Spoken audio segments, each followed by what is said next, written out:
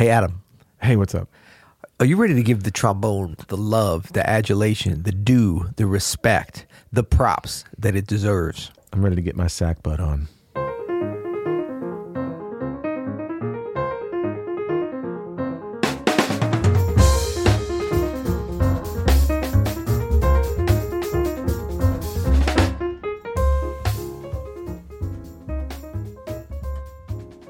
I'm Adam Ennis. And I'm Peter Martin. And you're listening to the You'll Hear podcast. Daily music advice coming at you. Coming at you. Do you even know what a sack butt is, Pete? I don't know. That's why I looked at you. Well, not only did I look at you quizzically, I forced you onto Wikipedia to expose what that is. That's very interesting. A sack butt is a type of trombone from the Renaissance and Baroque eras, characterized by a telescopic slide that is used to vary the length of the tube and change pitch. Sound familiar? Well, no, yeah, but sack butt, I've never heard of that, and but that was awesome. And I you only pulled know that out. My high school band director was a trombone player, obviously. Yeah, and his license, he had a vanity plate that said sack butt. Nice. Yeah, and it's also that's an awesome name for anything. Sack butt. Hey, stop being such a sack butt. Yeah. Andrew threatened to edit it out, to beep it, but it's a real word. Well, they might not. Maybe they didn't hear it now. Hopefully, and it's relevant to today's episode because we get emails. We hear from you emails. Mostly some really nice stuff. Right. We get emails and we get tweeted at. We get IG'd at. We got stuff flying at us from all directions, and we love it. Thank you guys so much. We get comments on YouTube, which we need to get back on those for sure. But we got one, and this is going to be a little bit of a mea culpa. I don't even know what that means, but I feel like that's what it is. But basically, well, this is cool anyway because we actually love the trombone. Yeah. And a lot of people, sometimes our humor doesn't quite cut through as accurately as we might think it does. Sure. In that we make fun of some things that we really love, but we also make some fun of things that we don't love. So I can understand how it could be misconstrued. And apparently we made fun a couple of times in the previous weeks or months about the trombone, which is something that, not only do I love, but there's some memorable performances and solos. That's why we decided to do the 7 great trombone solos, because it was brought to our attention that we need to stop punching down at the trombonist. And I totally agree. Should we read the email or should we just go on the... Let's read the email. Yeah, it's a good one. Yeah, that's a good one. Hey guys, another poke at the trombone in Thursday's podcast. It's not so long since you likened it to the ocarina as a weird instrument, if memory serves.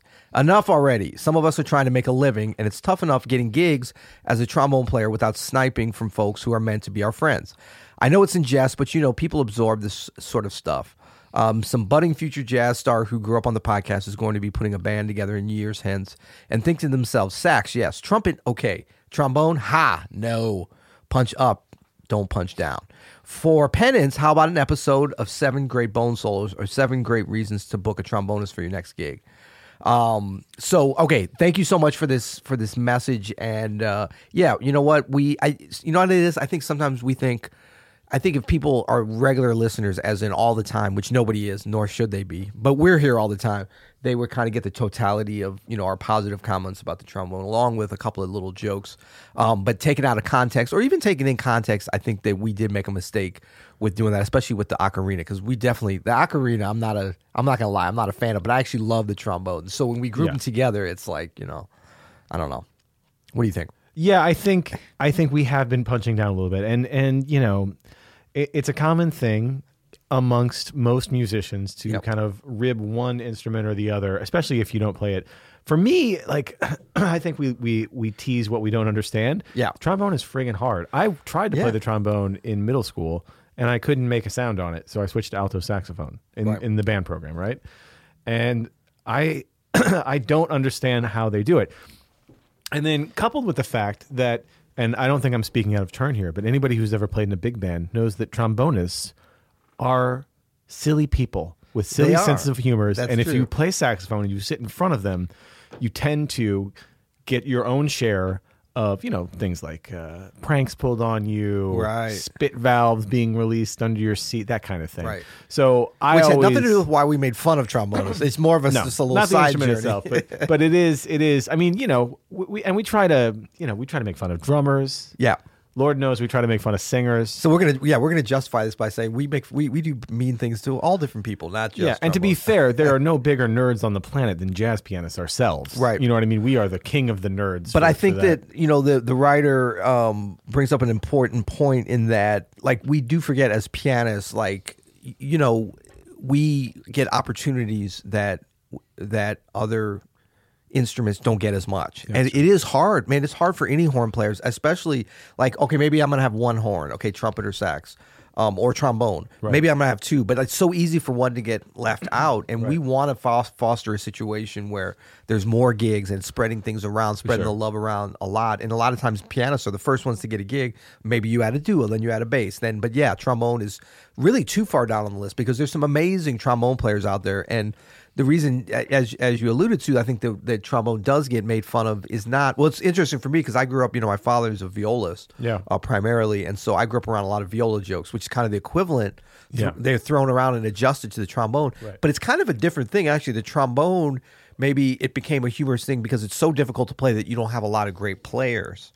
Whereas the viola, the spin on the joke was a little bit like, oh, you shifted over from violin because it was going to be easier, which isn't true either, And it's a beautiful instrument. Well, and all especially that good stuff. now kids are starting on viola, kids are starting on trombone, so shooting down. So, and I wanted to just tell a real quick thing, and then we're going to get into this list because this is what really proves. Yeah, we're going to have a Spotify list of our favorite trombone solos. Yeah. And as we got into this, it was fun because we had so many. We were like, we're going to have to pare it down, which just shows the breadth and depth of the tradition just within the jazz. Little love to our trombone bros and sisses today. Exactly. Yeah. But I would just say this too, and this is why this comment really cut hard with me too, because I realized that one of my biggest influences and reasons that I'm playing jazz, I'd heard the music a lot from like my dad playing it and my mom growing up, but there's a gentleman named Roger Davenport who was one of the trombonists in the St. Louis Symphony for many, many years. His son, Jeremy Davenport, was a great trumpet player in New Orleans.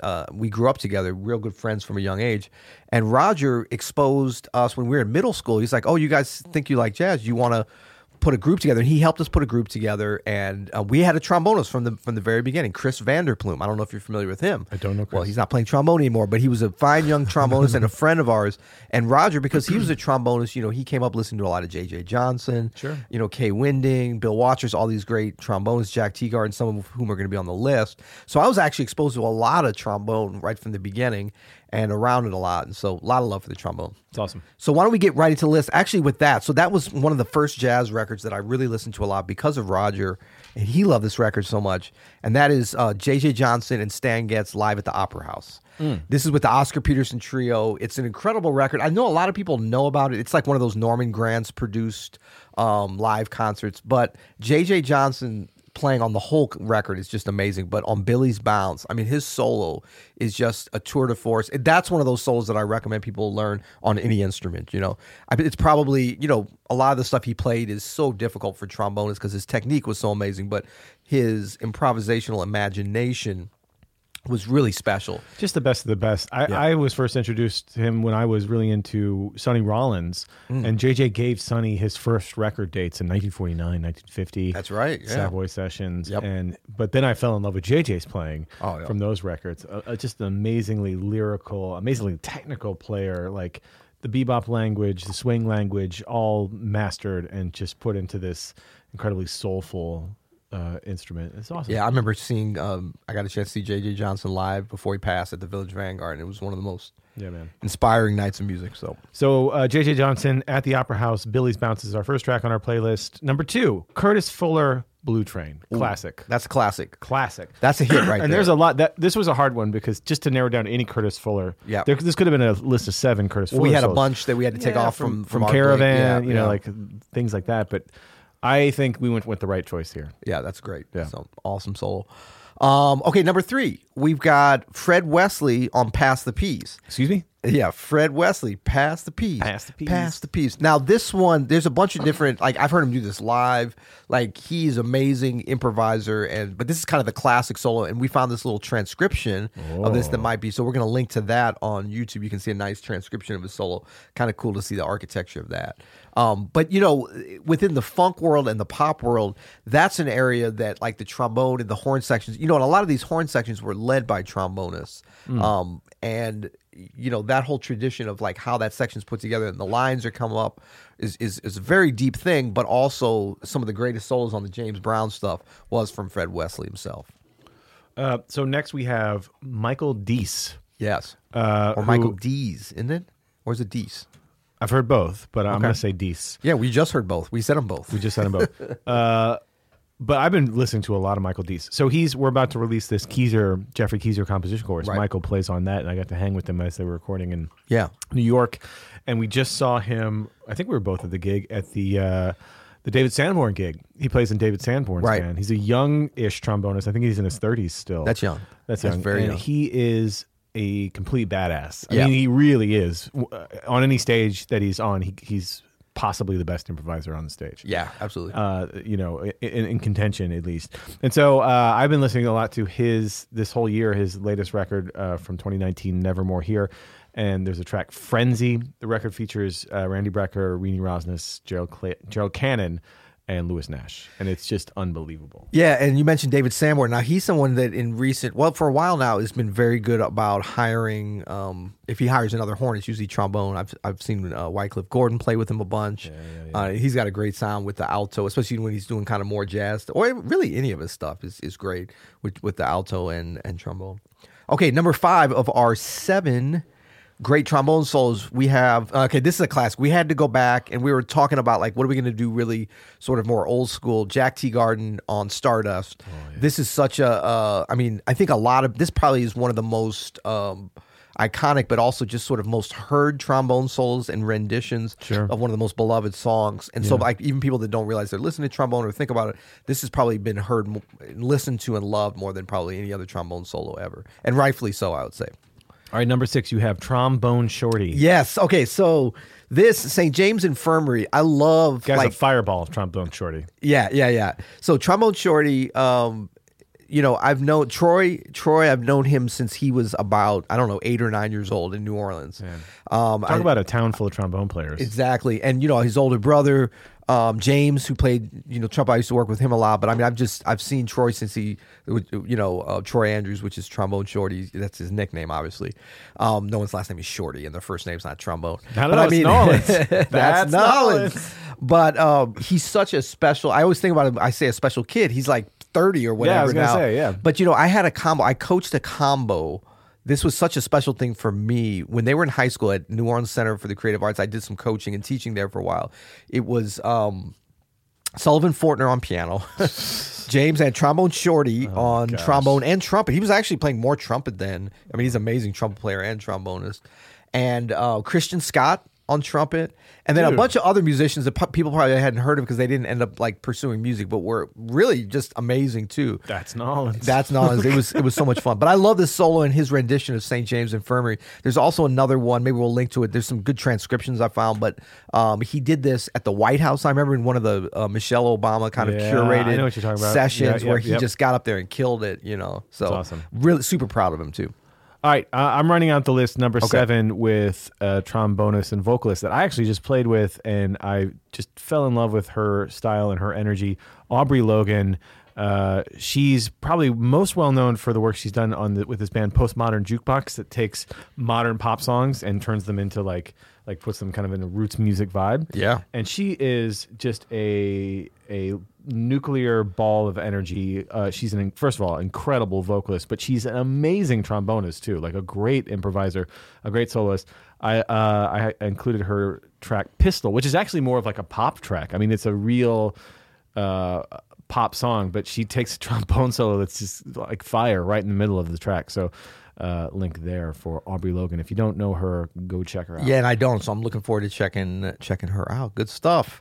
Well, we hope that we sent some much deserved and beloved love to the trombone community, the music community. Sack butts. Yeah, the sag butt community. Sack butt or sag butt? Sack. Sack butt. Yeah, how's that spelled?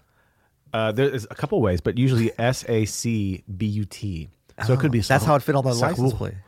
It could be French. I don't know. Yeah, the way you give it that High Ridge Sack twang. butt. Yeah, you're such a sack butt. No, that's a trombone. Come on. Man, that guy's a sack butt. It sounds way dirty when you put the high ridge on it. So we put out the call for some ratings and reviews and for some feedback, and not all of it's negative. A little bit of it is deservedly so, but we got some nice reviews. And remember, I made the pledge. I don't know if you remember this, Mr. Manis. I do. We made a pledge that we were going to read every single rating that included a review as well. Why the hell would we do that? Well, we didn't get that many. We're going to be able to do it. No problem. So here we're going to go. This one, you can give a title to your review. I didn't even know that. This is 5 stars. Title, Game Changer.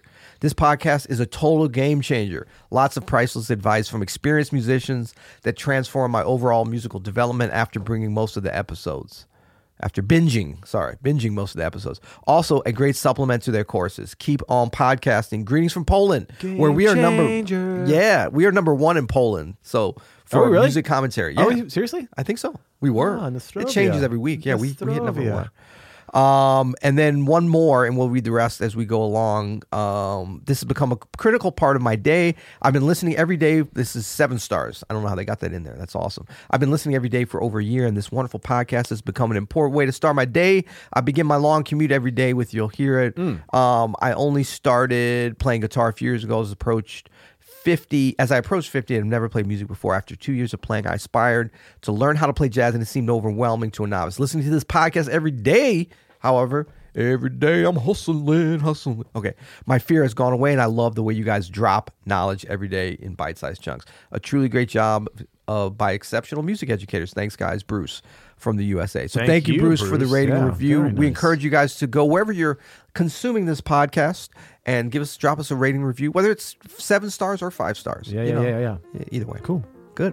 Till tomorrow. You'll hear it.